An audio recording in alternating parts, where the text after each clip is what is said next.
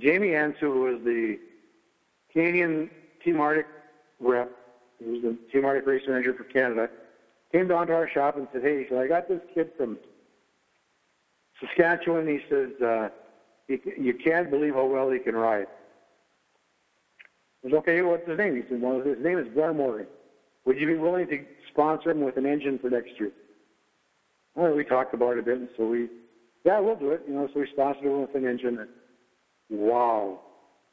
The rest is history, because Burt came to Duluth, stand-up style riding, doing the Superman, the kicks, doing the tricks in front of the crowd at the finish line. It was a whole new deal. And nobody was prepared for that. And as it turned out, Blair had one of our 600 engines, and or 678 engine, I guess it was, based on the 600. And he just annihilated everybody. And he then that team grew into not only Blair, but also to have Carl Kuster and Earl Reimer racing out of Jamie's shop up in Canada, and our relationship grew, so we provided engine packages for all three of them. Welcome back to the Snowmobiling Podcast. This is your host, Gordon Van. Today's episode 30. Check out the past episodes on Snowmobiling Podcast. You can get them on iTunes. Just search Snowmobiling Podcast. You can check them out on Facebook page. They're all on there too. Snowmobiling Podcast Facebook page. Share these episodes. Like them. Share them with your friends. And check out the Twitter page too. Snowmobiling Podcast on Twitter. And podcast and Google Plus, we're on there too. We're everywhere. So wherever you search, you can get these episodes, the past 29 episodes, and there's some great legends on there. So check them out. Today's episode, co-hosted by Hal Armstrong of Time Machines. You can check out Hal's Facebook page, Time Machines. He's got some great stuff on there from the past. Hal's a vintage aficionado. He loves the vintage sleds and writes about them for Snowboard Canada and Snowtech magazine. So check out that. So today's episode is with two icons of the snowmobile performance parts and race team era, Tim Berg and Burt Bassett of Pro-5. So Tim Berg headed up Black Magic, and Burt Bassett headed up Pro-5, which was a Polaris race team. And back in the era when all the manufacturers had a performance parts race team, these two were the biggest, and they were huge rivals in the late '80s in Formula 3 and stock racing. So you'll hear about all the racers they had. That they had racing for them and the wins that they had. So hope you like this one. So here we are, Burt Bassett and Tim Berg.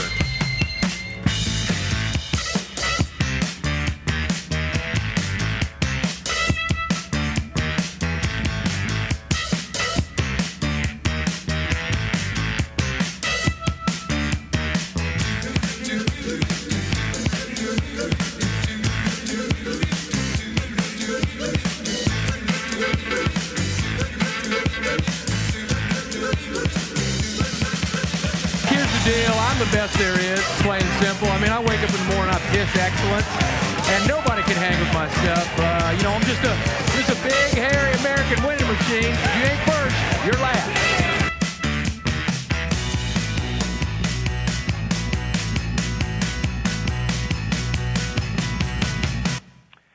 Okay, on the line with me, we got our two guests and our co-host, Hal Armstrong from Time Machines is on the line with me, and our guest today, Burt Bassett from Roseau, Minnesota, know him well with the Polaris Pro-5 ownership, and Tim Berg of Black Magic.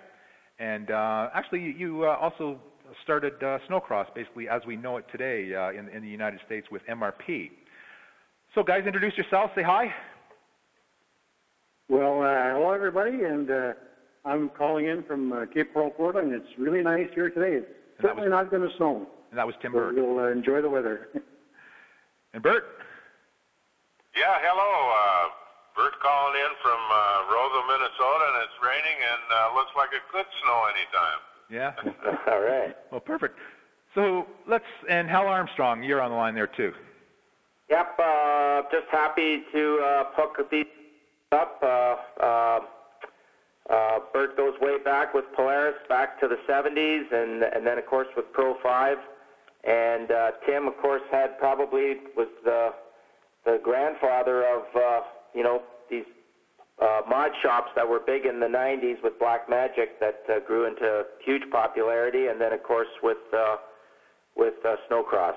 Yeah, well, back in the 90s, I remember we had. Tim, did you ever know, or Burt, how many speed shops were really active back in the 90s? I believe probably about 10 of them going. Some were a little bigger and some were a little smaller than Tim and myself. Yeah. I think that there's at least 10. I think there's probably 10 that are pretty active, but then there started to be some smaller spin-offs that sprouted up here and there, and that's where it kind of went to some real specialized people with all the West, and that turned out to be the big market for everybody. Yeah. So, okay, let's start with Tim. Tim, when did you start snowmobiling, and basically your interest in snowmobiling and speed, and then talk about how you started MRP snowcross, because that was the earliest years of snowcross in North America. Well, I started racing when I was, I think I was in 9th or 10th grade in high school in Gonvick, Minnesota, northwestern Minnesota. And we'd had sleds for 4 or 5 years, I think, at the time. And my dad was always active with that and stuff. So we found a 320 SS Skidoo, bought it from a dealership in Bagley, Minnesota, and a guy by the name of Junior Christensen, who turned out to be a really good friend from Bagley, helped me get started racing. And I raced in the junior classes, and that was back when you could race stock with the sled. You'd pull into the pits afterwards and adjust the carburetor and put a tune pipe on that 320 SS and go out and race the mods. So graduated to the adult classes and had real good luck with it. Raced it for a year there, and or 2, I guess it actually was. And then the following year, when I was a senior in high school, Polaris had come out with the new aluminum chassis was the prelude to the ATX.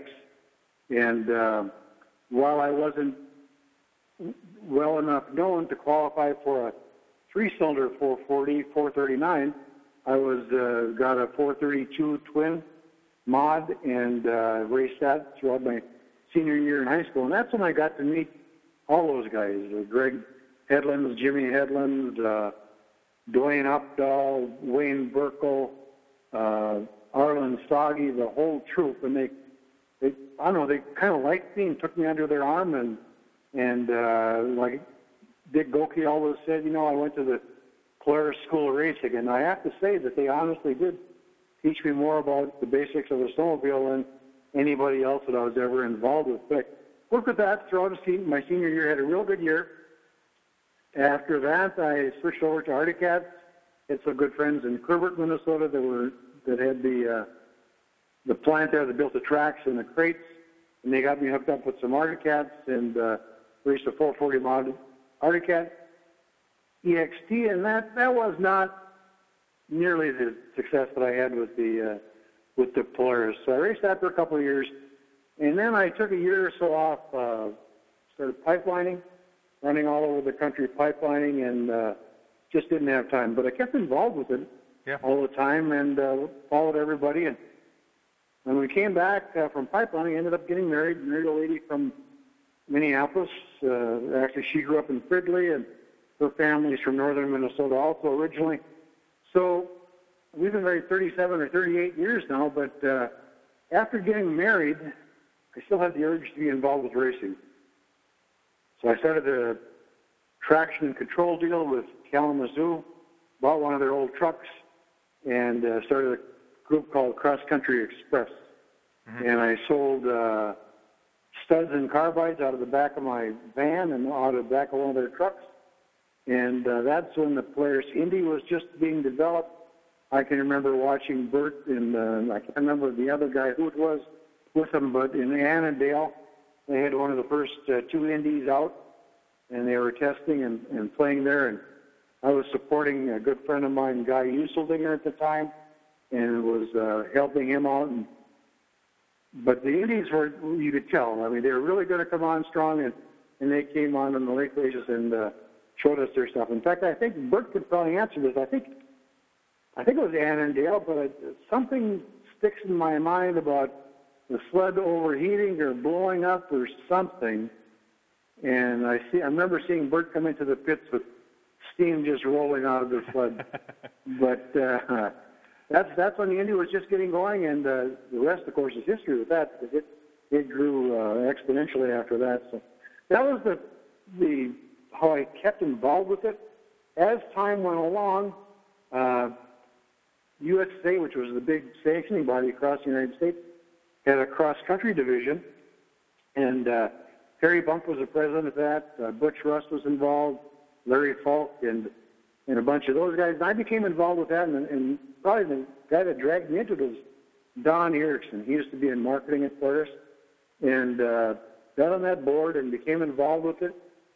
As the sport evolved, we weren't getting enough snow consistently, so our events turned to all lake races. They became lake enduros. And then, while I'd like to take the credit for snowcross, I certainly can't. Jim Belkey went over to Europe and watched some snowcross races. He came back and put one on at a good friend of his place in Quadna Mountain, who happened to own the Quadna Mountain at the time.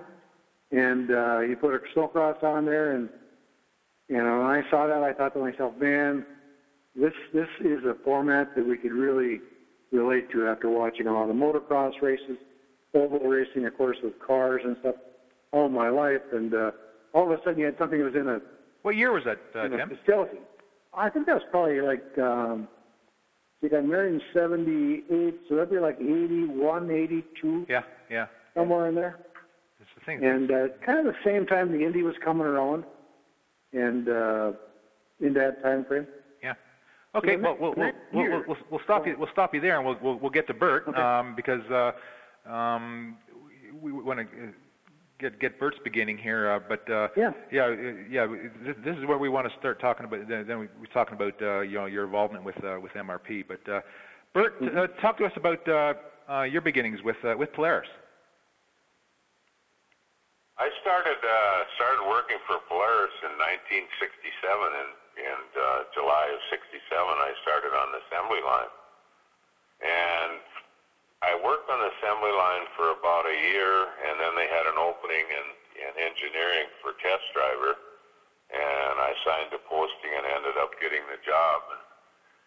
And I test drove for Polaris for about 7 years. A year after starting the test driving job, I was offered the supervisor's job of field testing, and a couple of my other buddies didn't want to take the job, so I ended up, Ed Munchute was one, and Ray Munchute. I ended up with the supervisor's job, and I guess it turned out just fine. It was some trying times, but I had a lot of fun traveling all over for Polaris, testing in the mountains, and just about every place that had snow, we'd end up in the spring of the year or the fall of the year for early testing. And then in 76, 77, I moved over into the new development group, and we started working on TXLs, and a little later in 79 it evolved to working on IFS, the Indies. Okay, go Hal. I know you got some questions.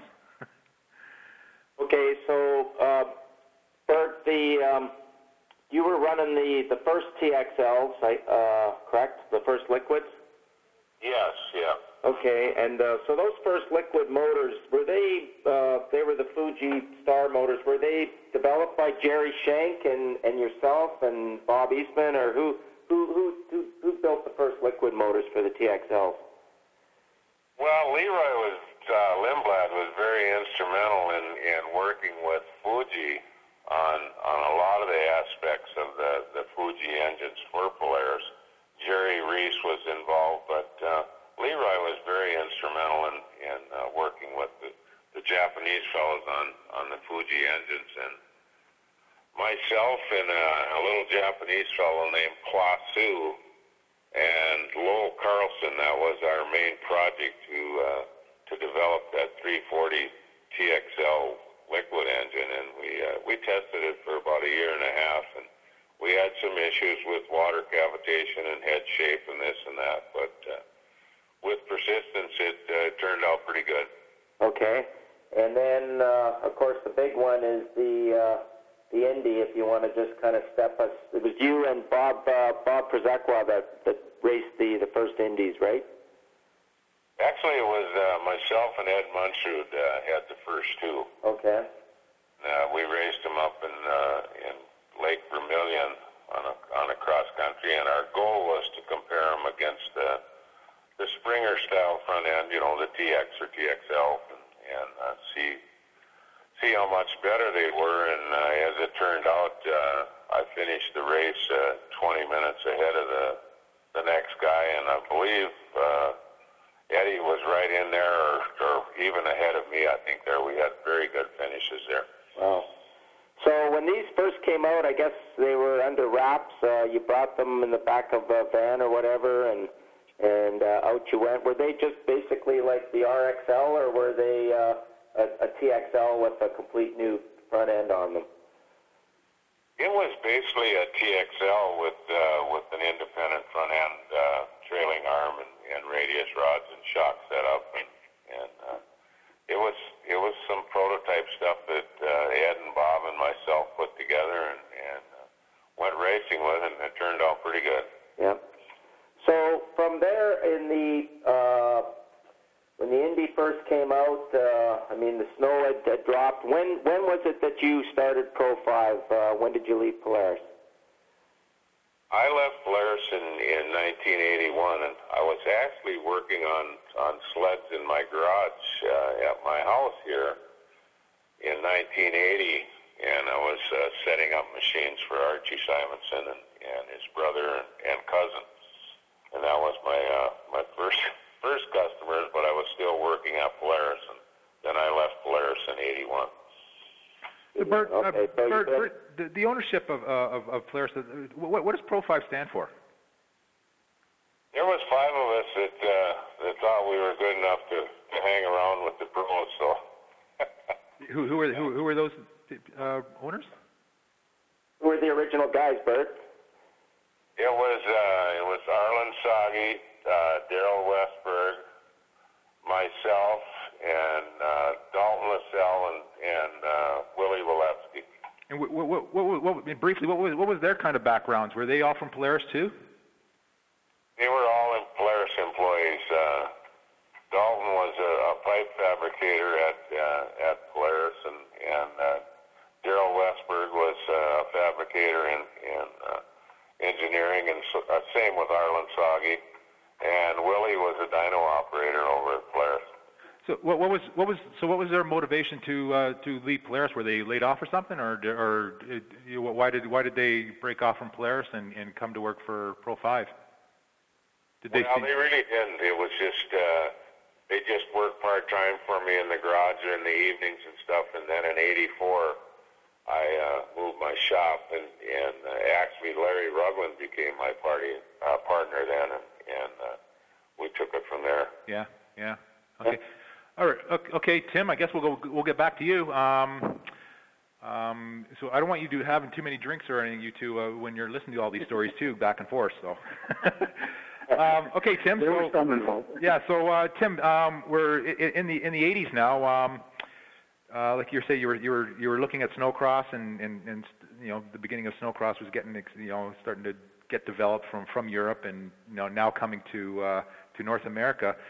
So where did you go from there? From you seeing this in Europe and then wanting to start this MRP? Well, it was obvious that the current layout of classes simply wasn't working. We only had one class, the stock class, and there was a mod class for the lake races, and the TXLs and the Indies did extremely well on the lakes with Archie and Scotty Simonson and Dinger and Lee Falk and the boys. They really put it on everybody with the sleds, and all the Skidoos and Arctic Cats, of course, were chasing them and never really did catch them because it was pretty much run by the Polarises. So I felt that we needed to have a different group of classes, and I remember we had a meeting in John Walbach's mother's house, a board meeting at CCC, and at the time I'd become the president of it, and I laid out to the guys, this is like in August or September, what I would like to do at Quadna for our opening event at the first event, and that would include, I think, at the time I had an idea for 7 sport classes, 3 semi-pro classes, and 2 pro classes. And I laid it out how I'd like to do it with round-robin racing and give people multiple chances to get on the track, because everybody wanted more track time. And I can remember sitting there plain as day.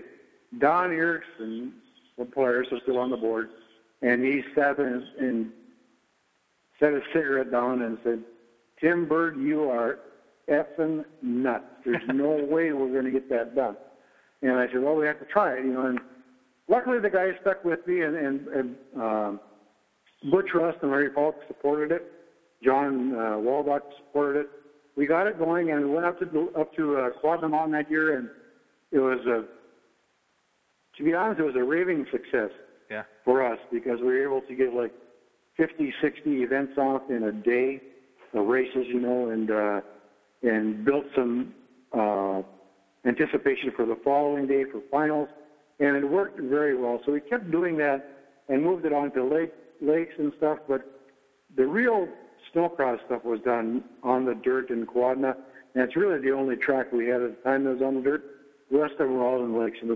And then as time went along, we had some guys like Pro-5's Mike and Steve who will get onto the lakes, and they just, I'll say there's nobody smoother than those 2 guys were on the lakes. They just flat put it on everybody, and they had this uncanny ability to realize how loose the sled should be, how tight the sled should be, and where it should accelerate and when it should accelerate, and they really dominated that form of racing for some time. As it went along, it became more and more obvious that, as with any nonprofit group, certain people do all of the work. And I think it was 1984, 85, I went to the board and asked them if I could take the group private. And by that time, USSA had kind of folded up. Central Cross Country had become an independent group, independent company, and we basically took over the assets of Central Cross Country, turned it into MRP, and evolved from that with the MRP format and got our workers in place and did that for a few years. We tried lake racing, MRP. We actually promoted some oval races, promoted some races in Grand Forks, which Burt really supported, and did a race in Alexandria.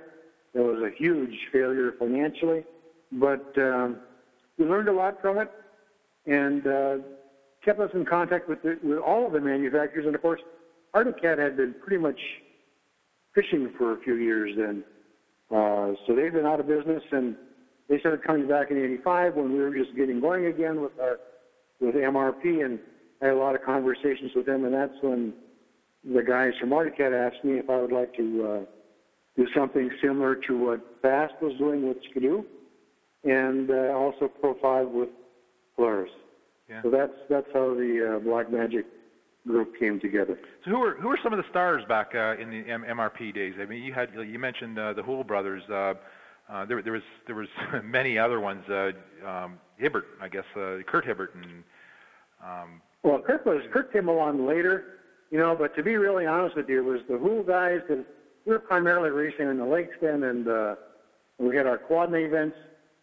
Todd Elmer did well. Todd could do pretty well in the motocross or snowcross also because he had a motocross background.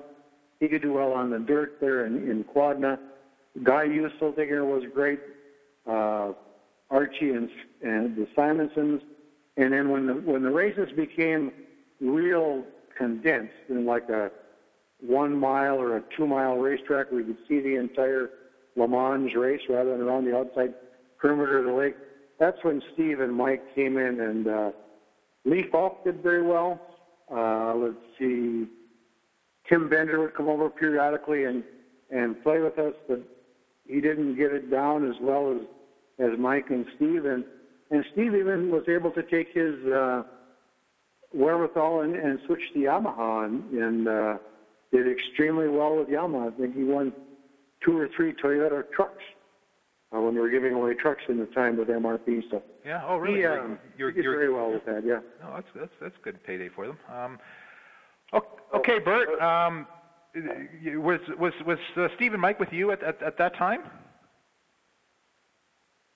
In the mid '80s? Pardon me? Talk about your relationship with Steve and Mike Cool. When did that start? Because they were. Actually, I built a sled for Mike Cool in '87. It was a Trail Indy, a 488 Trail Indy, and Polaris wasn't very competitive with the guys at that time, and Gary, actually Mike's dad, asked me if I could put a sled together for Mike, and I said, yeah, we can try something out, and we built like I say, this little Trail Indy, and Mike, I believe it was at Forest Lake there, Mike jumped down it, and he ended up third behind Steve and Guy on the Yamahas, I believe. So we were pretty impressed with Mike's driving ability, and after that we started sponsoring Mike, and a couple years later Steve followed and come over and rode some of our stuff too. So yeah, that's the affiliation with those two guys. Now, did you build many snowcross sleds, or were they mostly oval sleds? We built a few snowcross sleds, but for the most part it was for ovals, the Formula 3s and Mod 2s. Yeah. Yeah. So, I'm just going to jump in, Gord, just for a sec. So, like where Tim had left off, with the ICCSF was the big cross-country circuit in the 70s, correct? Right. And so that's what I think, Burt, you guys were all competing in, and Gerard Karpik was one of the big riders. So as we've got into the early 80s with the Indies, and then Yamaha came out with the SRB, right, with the telescopic strut front end, and then the Phaser came out in '84, and that's when we seen Bobby Donahue and Tim Bender and those guys kind of jump into the I guess you call it that Le Mans series that you had started, right, Tim? That's correct. They came over and raced with us a bit. Right. Yeah. So at that time in the early '80s, Burt, who were your riders then? Like on the first 600 Indies, that type of thing, that muscle machine shootout stuff like that they had going. It was basically Archie and Steve and Scott Simonson in the early '80s. Okay. And we had a number of like Corey Davison. He didn't come over till the mid '80s with us. He did some snowcross and cross country, but for the most part, it was the Simonson boys in the early '80s. Okay. So, Tim, you were saying that Polaris had the Pro-5 and Arctic had just kind of resurrected itself, and they had come out with I guess it was the first Wildcat, the 650 Wildcat. So that was right around the time when Black Magic, when you started Black Magic as a performance shop for Arctic trail riders and racers. Yeah, that's right. What happened there is Brian Esposeth and Ole Tweet met with me at the Holiday Inn in Alexandria, and I think it was at the Muscle Sled Shootout weekend in Alexandria. Yeah. But we talked about some different things, and Brian was at my wedding and I was in his wedding, so we kind of grown up together. And actually, I was on the Canadian Snow Pro team at the time with Brian. I was a mechanic for Tommy Porter, and Brian was the other driver, and that was in the late 70s, actually, before I even got married. And so we'd kept in touch all along throughout the years. And talked about the different things, and all of us, of course, have always been performance-orientated. And Ole has also, and Ole likes to win. He likes to race. And Burt knows Ole very well. I think Ole's originally from Roseos. They're very competitive people, and they wanted to get something back in place for their brand, because there was nothing at the time to give any real wherewithal to their brand. They were just getting back on their feet, and it was not easy for them to do. So we talked about that at that, and I don't remember the year that was, but it was in, I believe, December, at that muscle sled shootout. I think Larry Colton ended up winning it, but different ideas of what we could do to do something. So I went back, talked to my wife about it quite a bit. We actually met with Chris Toomey and discussed what we would do, how we would do it, how it would be structured, where we'd locate it, and all kinds of different things. At the time, I was working for a pipeline contractor in the Minneapolis-St. Paul area, and they did a really good job. You know, I was flying all over, and we had jobs in Phoenix and Tucson and San Francisco and Kansas and Illinois. But I always had this urge to make a living in something that I really loved. And while I liked pipelining, snowmobiles had always been part of my life, and I told my mother at one time I was going to make a living doing it sometime. So we ended up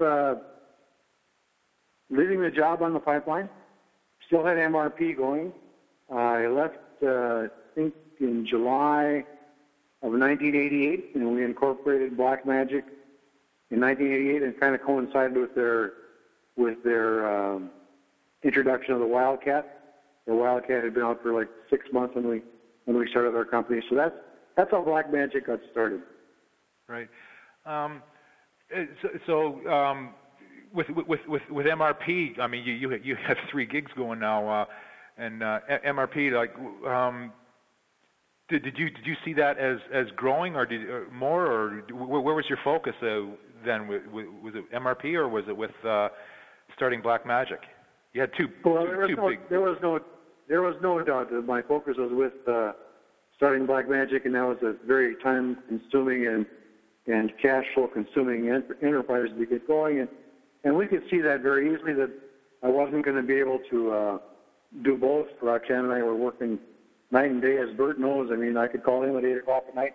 He could call me at 9 o'clock, and we'd probably still answer the phone, virtually every day of the week, especially in the wintertime. But so we went actively looking for somebody that would do a good job with MRP. And surprisingly, Jerry Dillon and his wife came to us and asked if we'd be interested in selling it.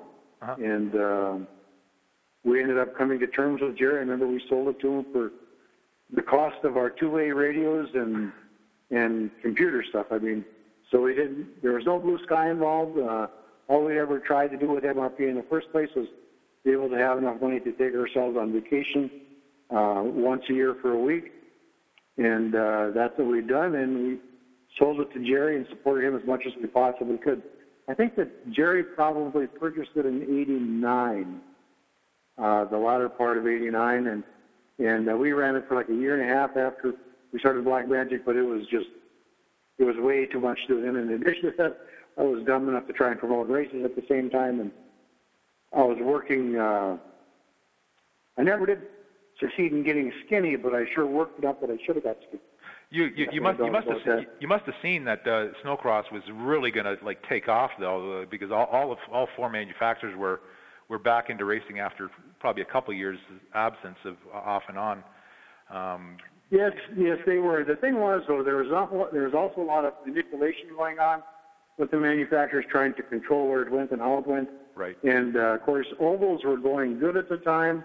They were still strong. There were still relatively good crowds at Eagle River every year. They had really good crowds at Antigo, and over in those venues, we had a great crowd in Grand Forks the year that we did have the event there. And but there was a lot of everybody was trying to position themselves, and I was kind of between a rock and a hard place. I was too attached to Arctic Cat to no matter what I said or what I did would be perceived differently with the other manufacturers, to try and garner support for the MRP group. So it was a good time for me to get Jerry to take over. Yeah, perfect. Okay, Burt, mid-'80s, ovals are going good. Super competitive right now with really, I guess, can we say 3 of the 4 manufacturers? Yamaha wasn't really in a lot, but they were certainly in there with Tim Bender. But obviously stock racing and new Formula 3 racing, modified racing, we're taking off. Talk about that. It was getting pretty competitive back then. Oh, it certainly was. It was, in the late 80s there and early 90s there, when the Formula 3 started becoming very popular, and of course the mod sleds were popular also. And gosh almighty, we built, I think we built about 10 Formula 3s in 1990, and we had a handful of mod 2s and a few mod 1s, and oval racing was our business at the time. Yeah. So when you were building these F3 sleds, Burt, where would you get, just kind of step us through how you would start building one of these. Somebody would buy a stock Indy 650 and bring it to you, and then you'd go from there, and depending how much money they had, you would, change the chassis or do the motor, or how did a sled like that actually get built up that, was competitive? Most of our mod sleds, we would buy the component parts from Polaris and modify them and build the race chassis, and the engines we'd get in a stock form, and had a fellow named Wayne Hansen that was just superior on porting and doing the engine work, and Leroy Lindblad was actually dynoing with us, and of course Larry was involved in the Formula 3 days. He was a very good engine man and pipe builder. So that's pretty much, they were pretty much all hand-built sleds that our customers would contact us, and we'd agree on a price, and we'd build them one. So did you have your own dyno, or were you using the dyno at Polaris? At the time in 1988, we didn't have one, but in 1989, we got our own dyno, and sadly to say, it was an expensive mistake to own your own dyno. We blew a lot of engines up, but you do need them for pipe development and port timing development and stuff. So who was doing the pipe development and stuff like that? Pardon me? Who was doing the fabricating of the pipes and doing the math behind the pipe design and that? Was it trial by error, or did you guys do it by calculations and that? It was basically trial by error. We would make the straight pipes and we'd dyno them in a straight form before you curved them and fit them for the sled to see if they had any potential. And of course you do lose power when you curve them and put them in a chassis. But it was a lot of trial by error, and we'd look at different styles of pipes, even some motorcycle pipes and stuff, and try and get some ideas. And then there's a formula out of Belfast for building pipes. So it was a lot of trial by error. So with the Pro-5 days at that time, were you doing much aftermarket for the average trail rider that wanted to buy a set of Pro-5 pipes? Were you into that type of aftermarket, or was yours strictly for the racer? Yes, we built pipes for the standard 600 and 650 Indies, and we sold a lot of those pipes. And down the trail there, it turned into the mid-90s. There we built, I don't know how many sets of pipes for the XLTs, but it was a bunch of them. Right. Everybody good? Yep, we're all good. Yep. So Tim, with Black Magic taking off, I've got one of your older catalogs, 2001. Your business just grew. I mean, it was kind of like the Dennis Kirk of performance parts for Arctic Cat. You could buy, cosmetic stuff to full-blown clutch kits, motors.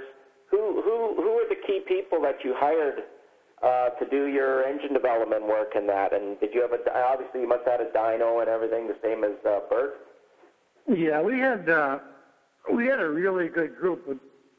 The problem I had is every time we get somebody good, Arctic would hire them. but actually, I had Mike McCardle was the first guy to come up to us, and Mike was from drag racing fame with Bill Reynolds, and Mike jumped into the engine development right head first. He just loved it.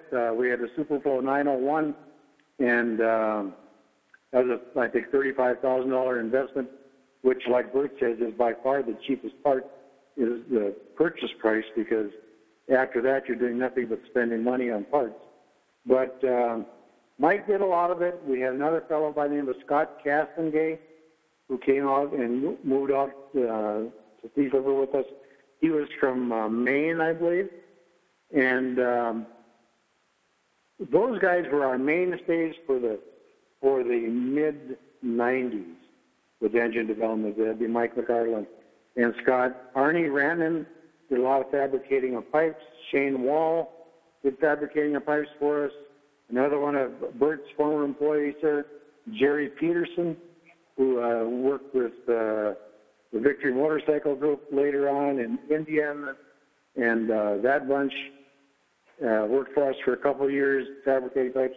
And there's so many people out there that have tremendous talents to fabricate and do things of that nature.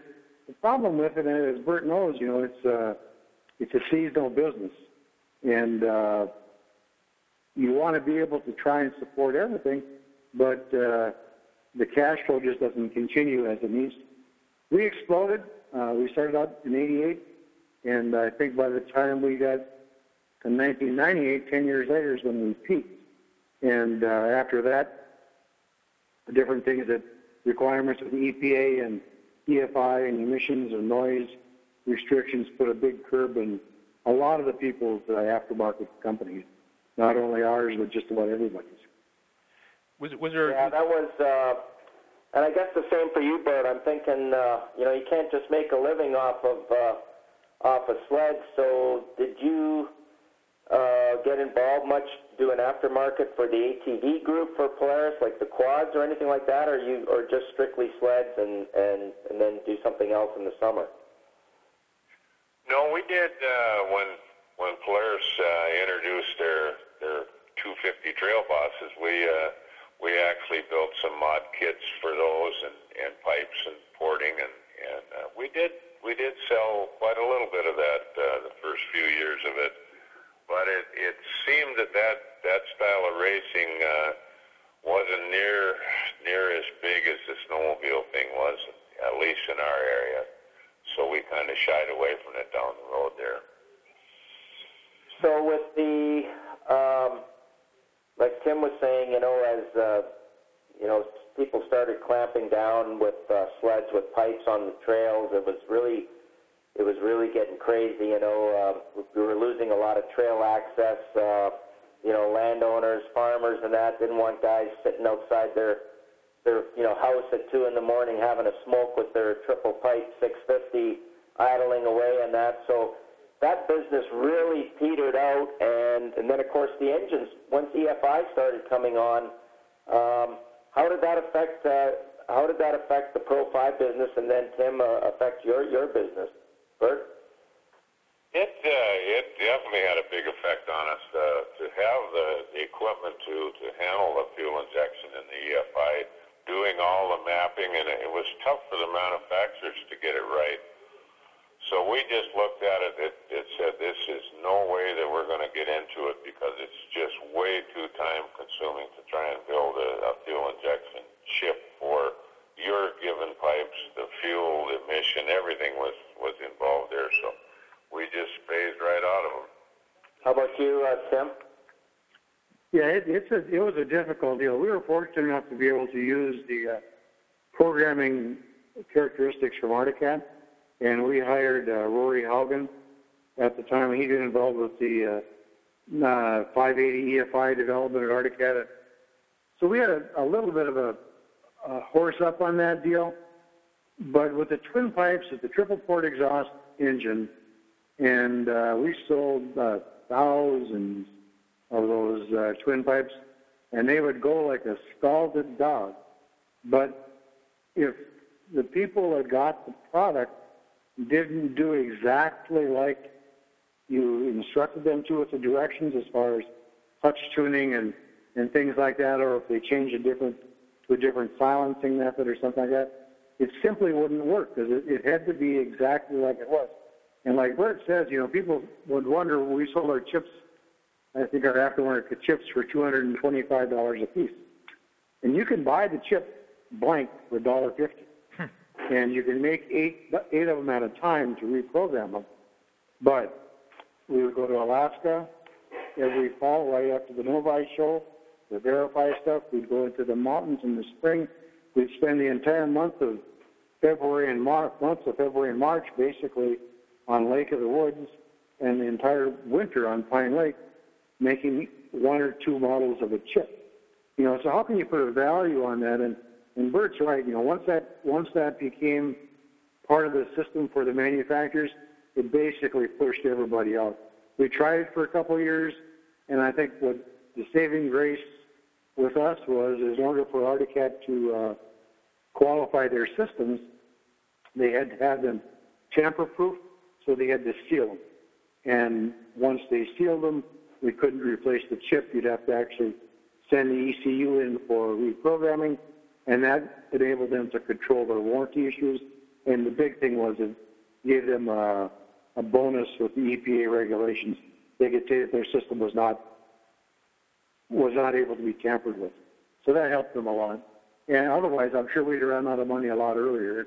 But it was so flippin' expensive. I don't know if I even want to figure it out, how much it costs to make a chip.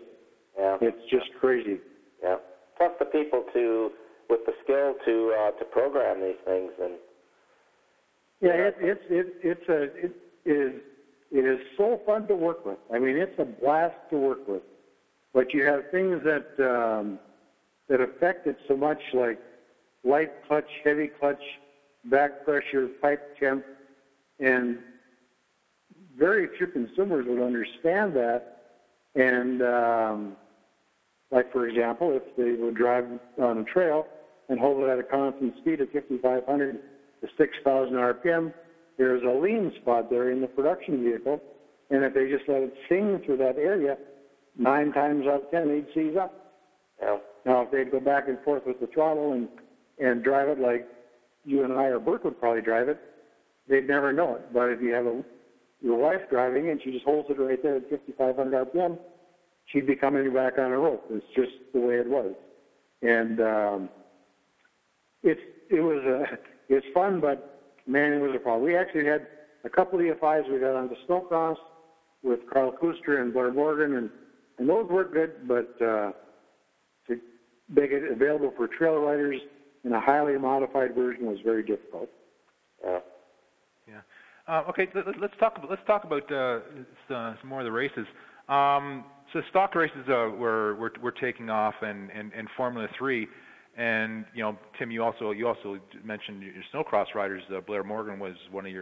I mean, he just broke into snowcross, and maybe talk about how that relationship started with Blair and Carl, and you also had Earl Reimer too on your teams.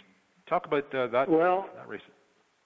Yeah, snowcross evolved, and after Jerry bought MRP, Jerry took MRP into a completely different realm. And Jerry, I have to give him credit for the whole thing, because he brought it to the main stage. He was able to get the ESPN stuff with the X Games and got that whole program started and got it into the forefront. Well, what happened then is in 1980, Jamie Ansel, who was the Canadian Team Arctic rep, he was the Team Arctic race manager for Canada, came down to our shop and said, hey, I got this kid from Saskatchewan. He says, you can't believe how well he can ride.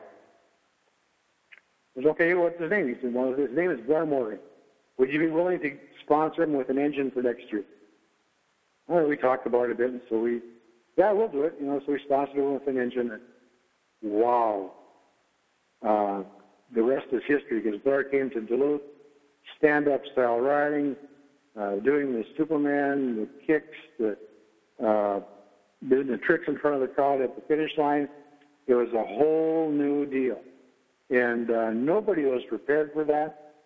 And as it turned out, Blair had one of our 600 engines, and or 678 engine, I guess it was, based on a 600, and he just annihilated everybody. And he then that team grew into not only as the EFI development went along, we went with Carl. Carl had a lot of altitude information and wanted to use the EFI systems to get out into his altitude areas. So we worked with him a lot on that, and it was a great relationship.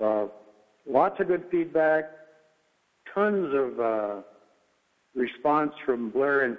And for those of you that know Blair as well as I do, it's hard to understand him because he doesn't say a lot, but when he says something, you have to understand why he's saying it. And he taught us a lot about engines and engine response and how the drivers would like it for the snowcross racing arena. The big thing that I think, and I'll throw this out there right now, and Burt can probably add to this too, but I think one of the biggest mistakes that snowcross racing ever did is when they went from the open engine based on a stock cylinder to an aftermarket cylinder. Once that aftermarket cylinder was opened up where you could get your own casting, it drove the cost of racing up so much. Yeah. It just took half the people who were able to do it out of the deal. And then all of a sudden those engines that had engines or cylinders based on the stock engine, all those studs were outdated, and it really made it into a rich man's sport at that time. Yeah. Were you getting much support from Arctic at that time? You were the number one team, obviously. Yeah, not really. We did all of our stuff on our own. Scott Cassidy was the guy that did the engine work for Blair. In fact, Scott, even after Scott had gone to work for himself out in Maine, he would come back every winter, and very few people know this, but he did all of Blair's screw engines on our dyno Black Magic at the time. And Scott had a good understanding with Blair, and Blair could relate to Scott as to what he wanted and what he needed, and we tried to do the best that we could to build for him. So that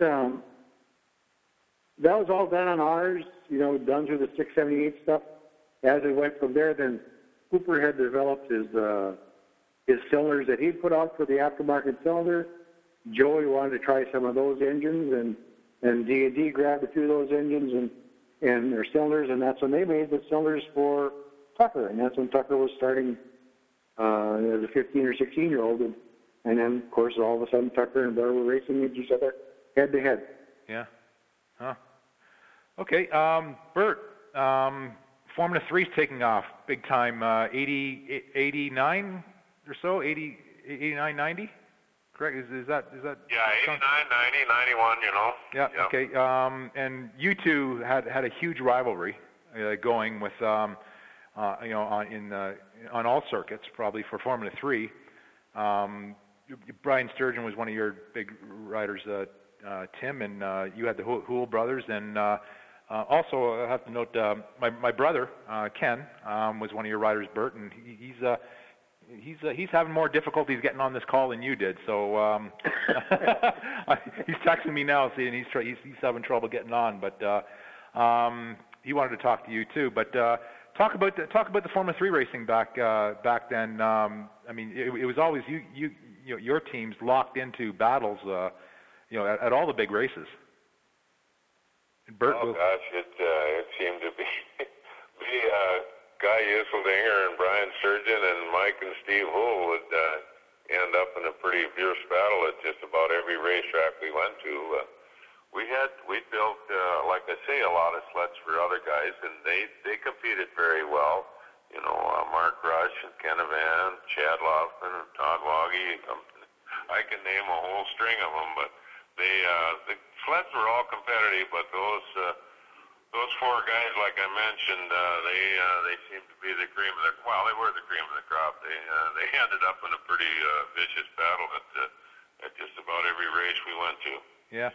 Do you recall how many any wins? Like, did you happen to, as of note, how many wins the Houle brothers got, and Like Eagle River. I know Steve won on your sled. I'll tell you, Ken. Okay. The competition knows, Burt. they got too many. Yeah. Well, Tim, your rider, Brian Sturgeon. I mean, some people would think that he was also one of the most dominant riders on ovals. I mean, he seemed to win at everything either on a stock sled or Formula 3. So, is there any some races? We'll go back to some races. Is there any race, and I'll ask you both, that you're really happy you won, and maybe a race that you think you should have won and one that got away? I'll start with you. Start with you, Burt.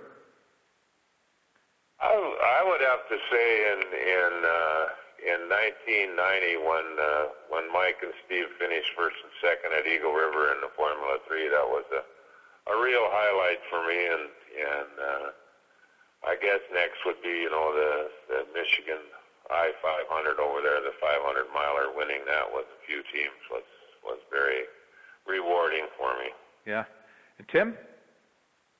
Well, I'd have to say the most rewarding. We didn't build the engine for Brian's Formula 3 that year. That was the year that Brian did win the Formula 3 race in Eagle River. And Greg Spalding had built that engine, and I was kind of instrumental, or a little bit instrumental, in helping getting Greg over to Arcticat at the time, and for the singular purpose of helping develop the race engine of the 600 triple that he worked with there for Brian. So that was rewarding because it was such a long time coming. And as Burt will know, the Arcticat sleds compared to the Polaris sleds, and the setups were so different. And I call it loose and tight. The sleds that Brian would have, that Steve and Dean would build, were very tight and aggressive in the corners to kind of wear them out, whereas Steve and Mike could manhandle their sleds and throw them around and put them wherever they wanted to at any point in time on the track. And that's what made the racing so good at the time. I'd say that was the most rewarding one, because it was that race was something that took a couple of years to achieve, with getting Greg to come over there and stuff like that. And some of the most difficult ones, I'd have to say, were up in Valcourt. I remember seeing Tim Bender go off the end of turn 3 in Valcourt, and I thought he was going to probably land in New York or whatever direction that goes. But that was Mike Sack. That was Mike Sack at that time. Yeah, it did. Yeah, I just wish I wasn't even there, because it was incredible. I remember looking up and the way he went, and that was with that four-cylinder. Yeah. Those things were so fast that, and that's why Burt said they were the cream of the crop. Very few people could drive them to their full ability. Yeah. And I think those four guys, along with Tim Bender, are the ones that could. Yeah, that particular race, my brother won. Ken won on your sled, Burt, at that race. So that was one of Ken's highlights.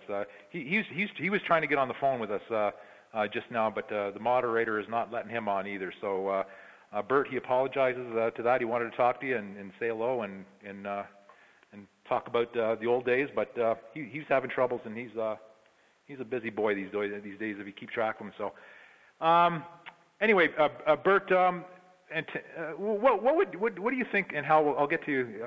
I know you got some questions, but Burt, these Formula 3 sleds back in the late 80s and 90s, what would you value those sleds at? I mean, they were like the top NASCAR sleds of the time, kind of thing. They had every bit of technology on them, like electronics and everything on them, lightweighting. What would you estimate those sleds were worth back then?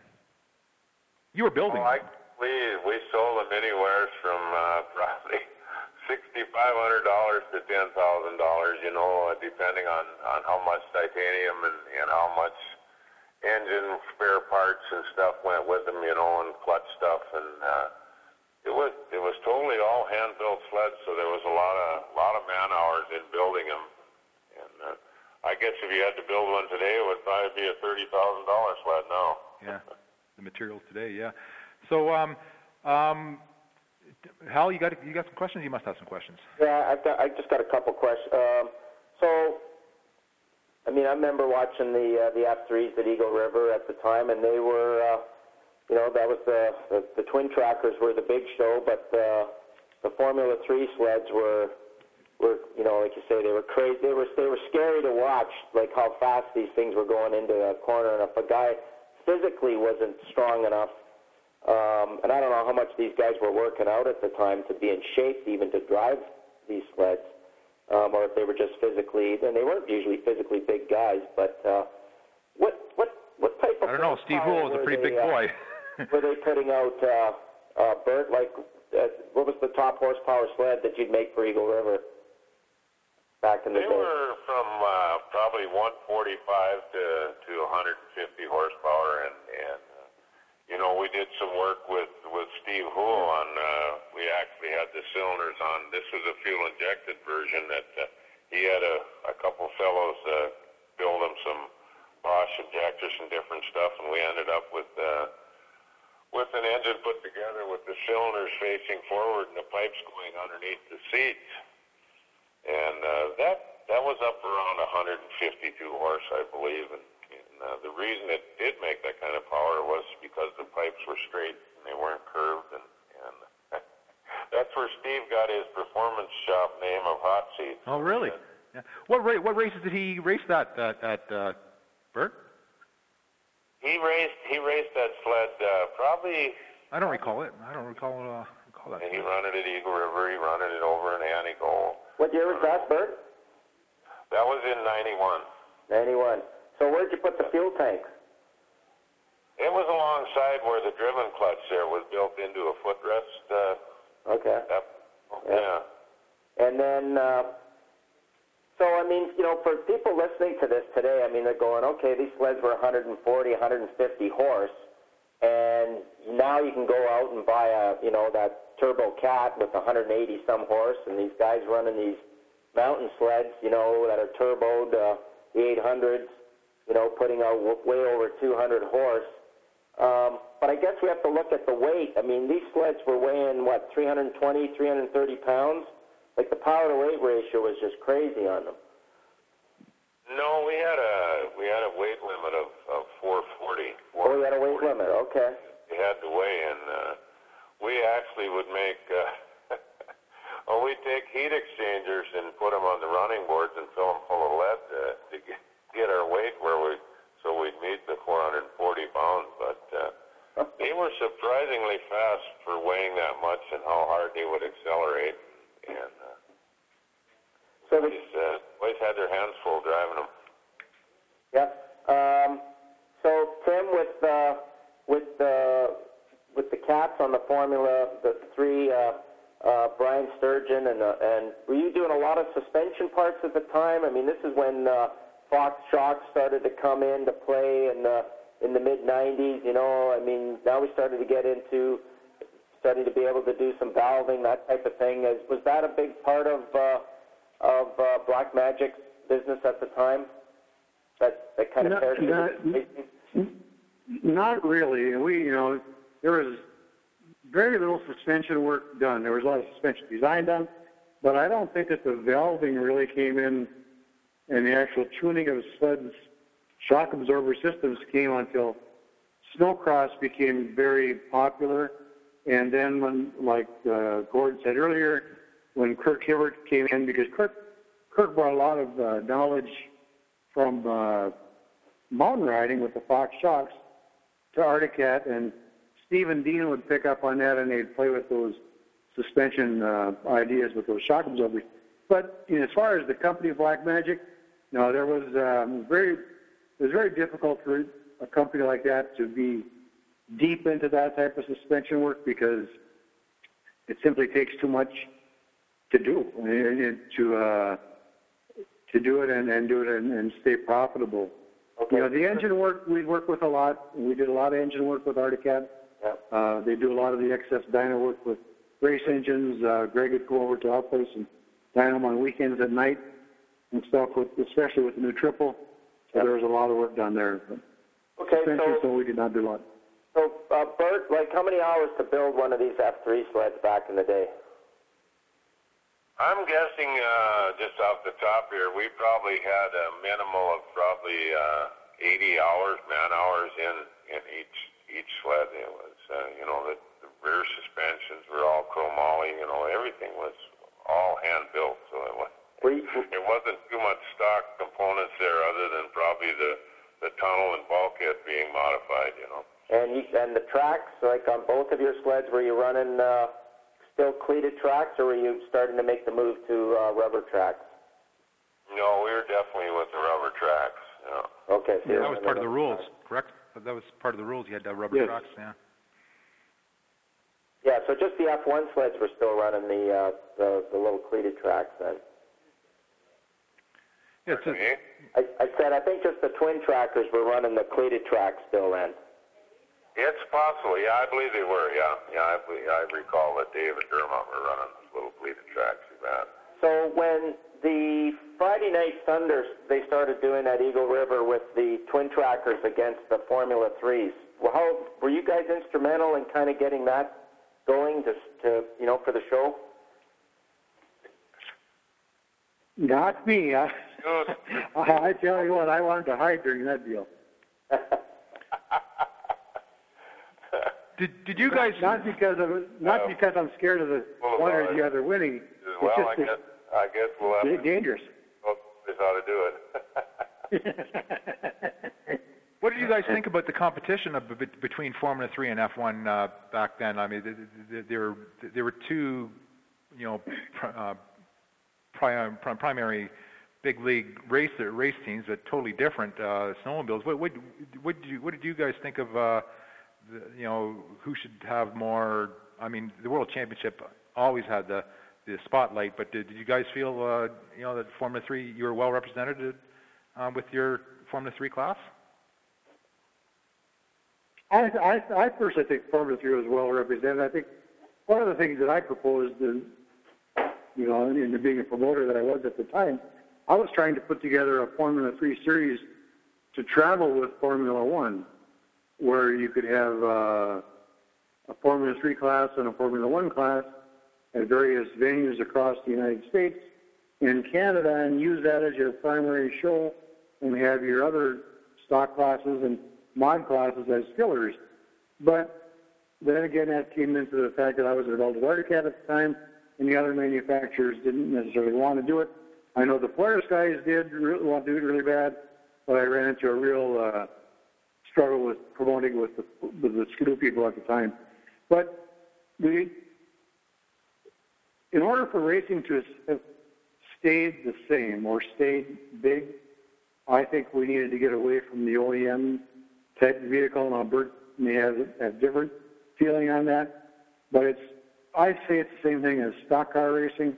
You got your Wasota modifieds, you got your modifieds and stuff up there in Canada, you've got your sprint cars. Those seem to keep the same numbers on a consistent basis, and they get a crowd. Whereas it became so difficult to race stock sleds whenever you're tying everything to the stock chassis. As the sleds evolved, it virtually killed oval racing. Yeah. The sleds were made for bumps, and you couldn't make them work well on stock oval racing. Yeah, Burt, you're still building sleds in the enduro circuit. How do you find that type of racing going now? Obviously, things have slowed down a little bit, but you still, I mean, there's still a pretty decent circuit up there for enduro oval racing. How are you making out with that? And how many sleds do you generally make a year now? Well, like I said earlier, we're probably going to build 3-4 sleds this year, and the enduro racing has gotten so horribly expensive for the average guy that it's actually shrinking down to just the one Sioux 500, the 500-mile race at Sault Ste. Marie there. The Myra, or the Michigan Enduro Circuit, is having a heck of a time putting on races. I believe they had 3 races last year, and I don't know if MRI is going to survive. I heard another fellow was going to take it over, but it seems, though, that it's just the Sioux 500 race is kind of the main one out there, and they did have a very good number of sleds turn out to qualify last year. They had a full field of 38 sleds, so that race seems to be doing well, but the rest of it's having Okay, well, might be a good opportunity to ask you both. Where do you see racing good and bad now? What do you see is working, and what do you see is not working? Start with Tim.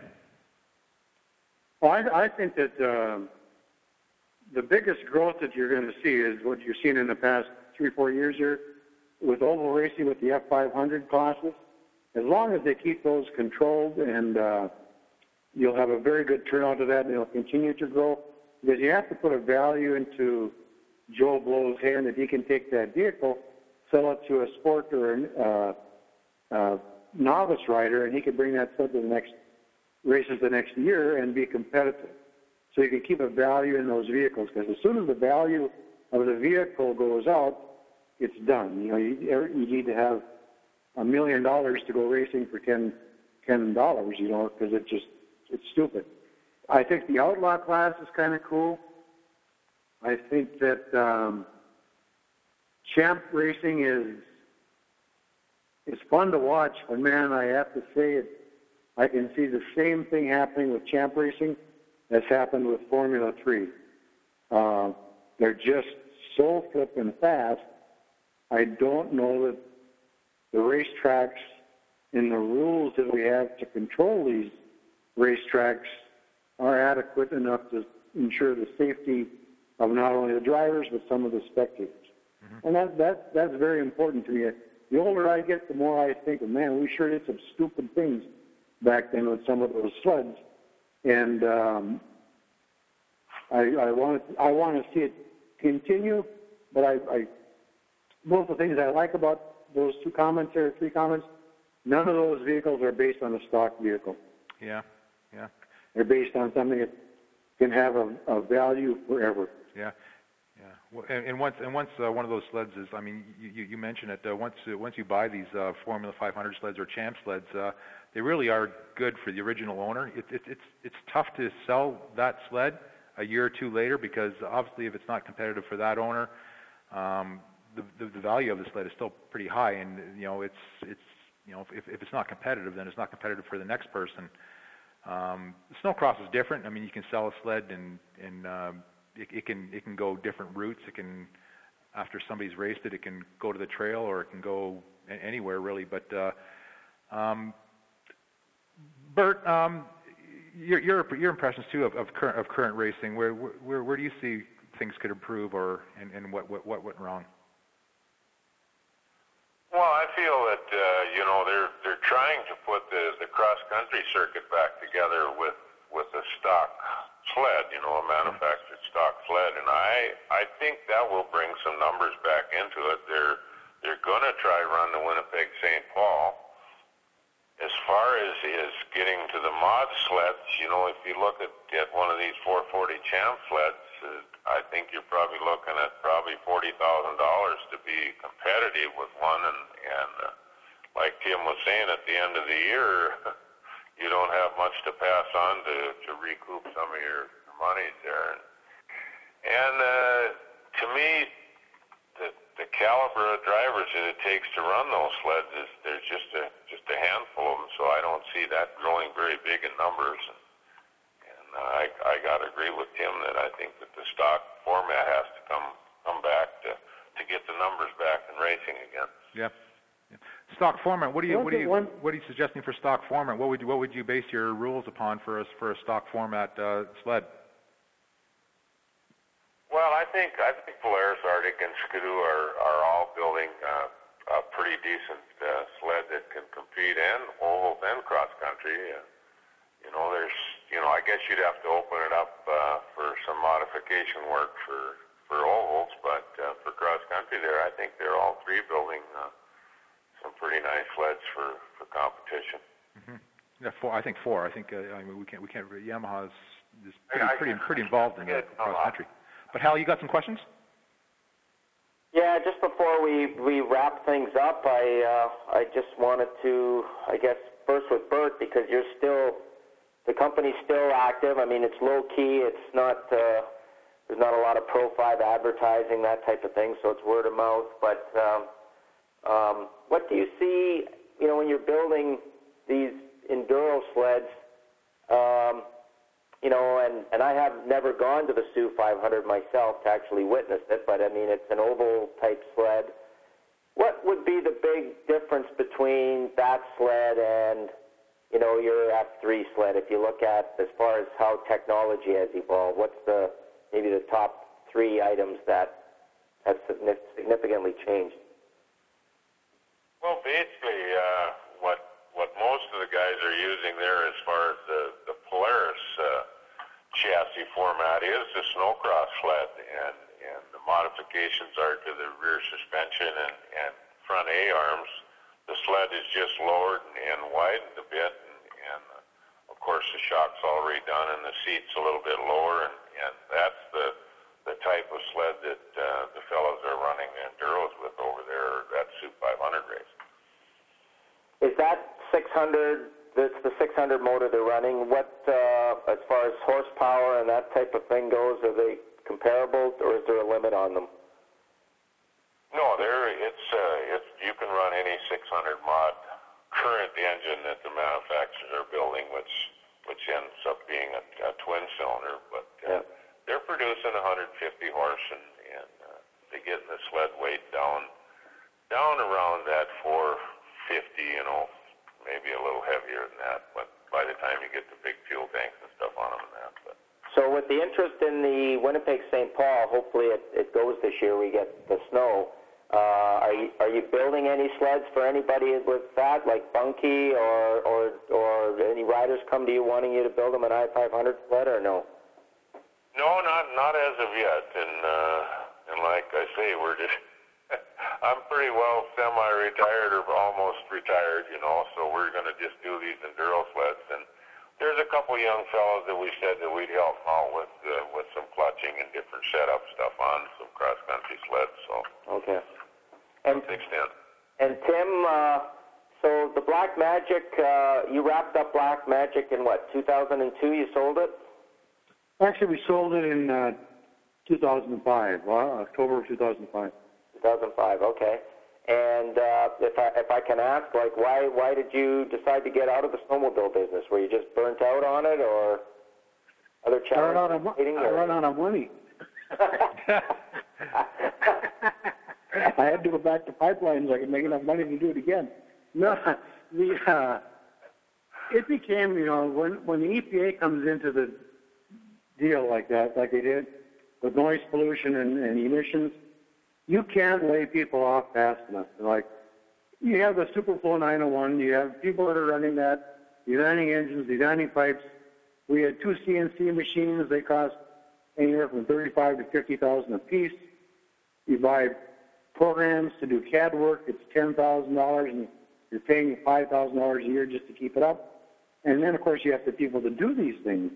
Well, you know, I've told people, a lot of people this, but Burt can relate. We would do $20,000 a month in business in May and June, and we'd peak at over $1 million in December and January.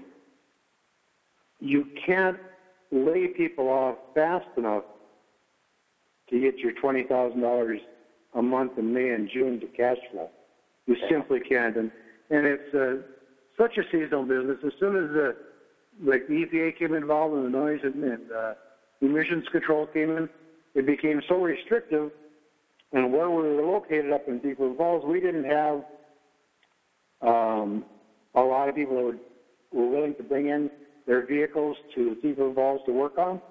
Had we been located probably in the metro area of Minneapolis, St. Paul, or something like that, we'd have probably had a different situation. But so whatever we had to design, engineer, design, produce, package, and ship to turn it into $1. It's not something where we could do a lot of installations or dealership type work. And that was the main reason. And after a while, I could see the writing on the wall. It wasn't the business that I wanted it to be.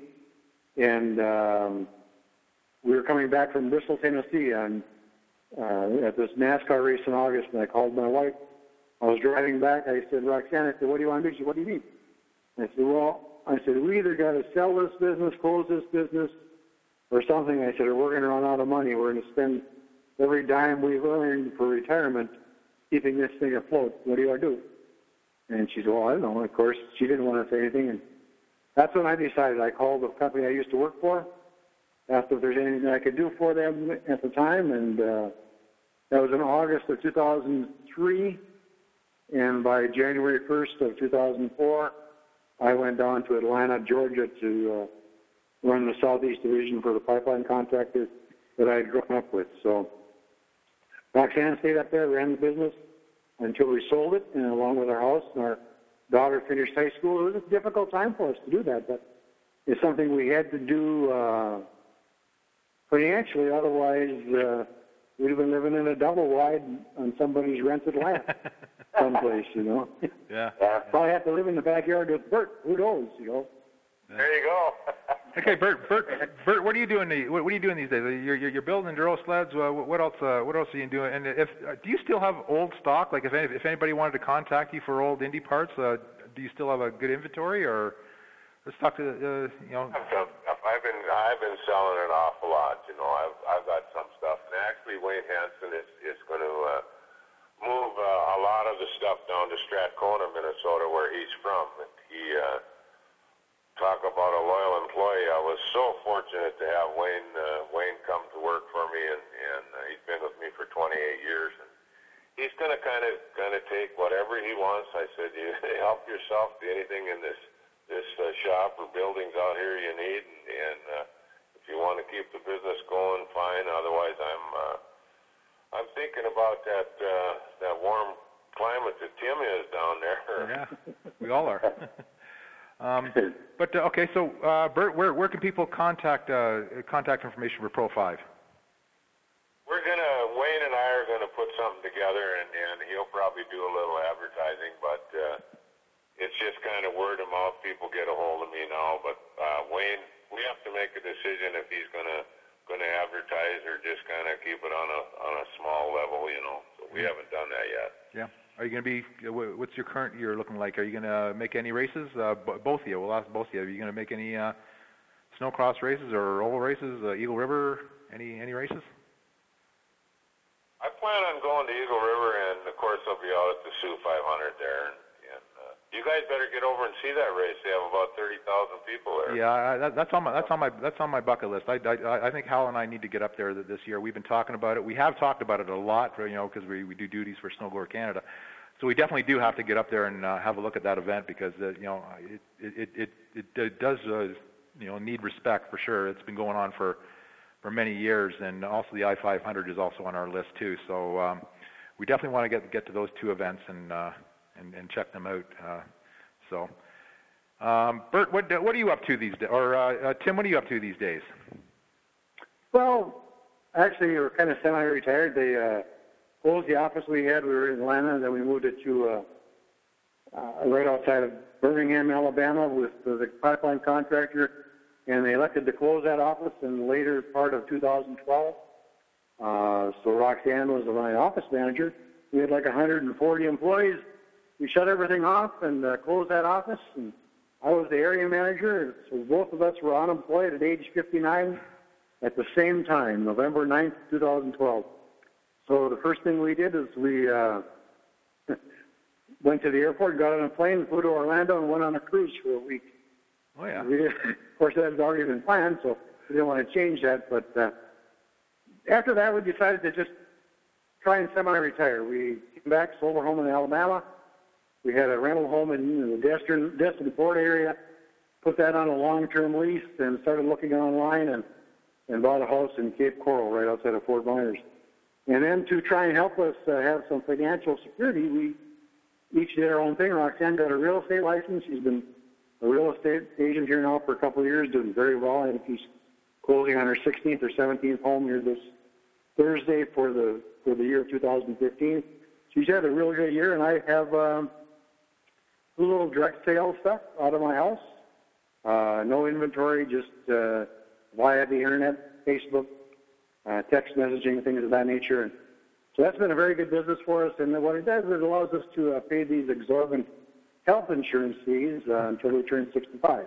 Yeah. So that was our goal, and we've been able to succeed at that so far. So we're loving it. Weather's great. Maybe 83 or 84 today. I don't see a cloud in the sky. Okay, so what's this company you got? What's this company you got there, Tim? And give us some information, and people may want to contact you. Well, right now, the name of the company is Lavelle. It's the Thrive Experience. It's nutritional based. And it's 3 steps in the morning, and you get all your nutrition.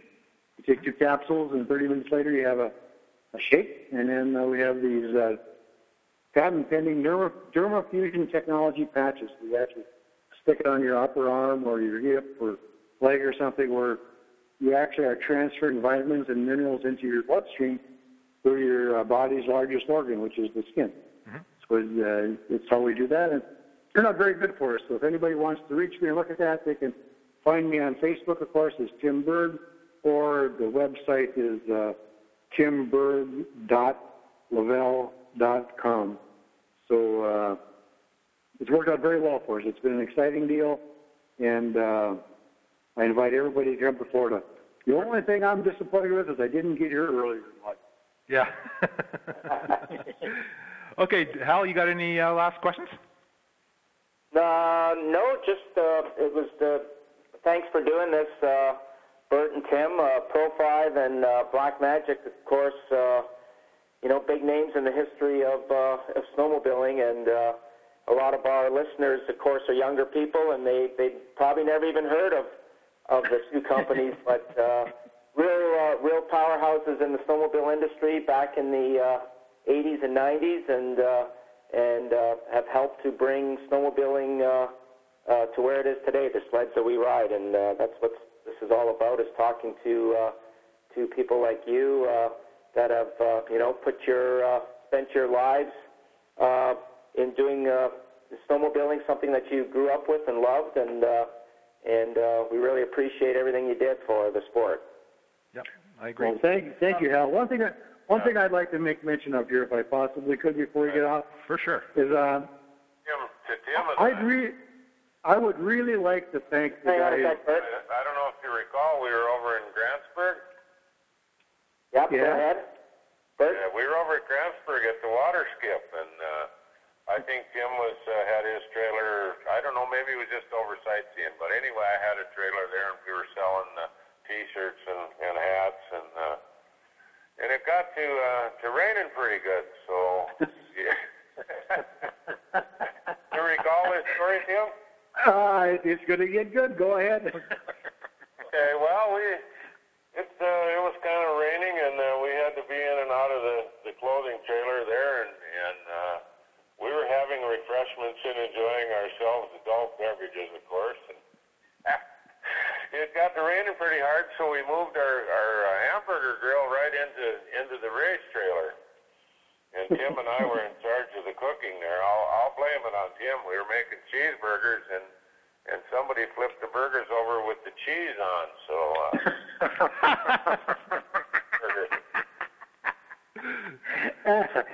they were tasty, though, weren't they, Bert? Yeah. Oh, they were delicious. I know there's a lot more stories like that around with you two.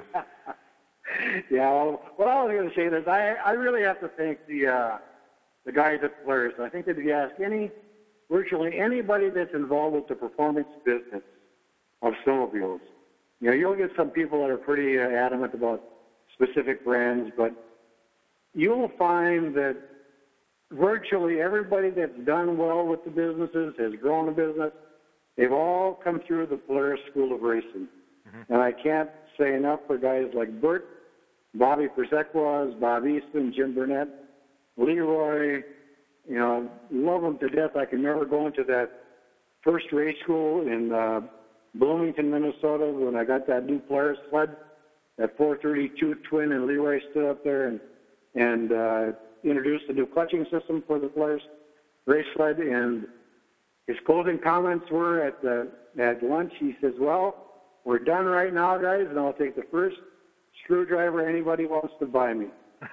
And that's how he closed out that deal at the first race school I was at. And those guys taught us so much, both Jimmy and Greg Hedlund and Jan. If there's ever a question, you just call Larry or Burt or And we called them a lot, and all of us used them. So with that, I got to say those guys taught us a lot, and a lot of knowledge comes out of Roseville. Yeah, for sure. Yeah, the pioneers. Oh, I sure miss Leroy. He's been gone 3 years now, and he was very instrumental in helping me with all kinds of phases of racing. And of course, he worked for me in the shop for a number of years, but he passed away here 3 years ago, and I miss him every time I get a little question about something. I think, wow, now I can't ask Leroy. Yeah, that's right. I believe that. Yeah. Yeah. Well, thank you very much, guys. I really appreciate you guys coming on the line with us. I enjoyed my time with you. I've seen you both quite often at the Formula 3 races when I was tagging with my brother. But in Burt, at your shop there, I think you had us working away at your shop there on the sleds. But it was fun times, and I sensed the rivalry between you two. So I thought it would be great to get these guys on a call and talk about your past racing. So it was great. I enjoyed talking to you both again. And Burt, I think we're gonna get Hal up there, and we're gonna try to make up that Sioux 500 race. What do you think, Hal? You'll love it. Oh. Yeah. We usually have a motorhome up there. We'll look you up and mix stir you a hot chocolate. Sounds good. Sounds great. Well, thank you very much, guys. I really appreciate it. And Hal, thanks a lot for coming on, co-hosting with us. I know Hal was pretty excited to talk to you, Burt, and so thanks a lot. And we'll talk to you soon. All right. Here, Tim, I'll give you a call one of these days. Sounds good, Bert. I'll talk to you soon. Very good. Great. Thanks a lot. Bye-bye. You bet.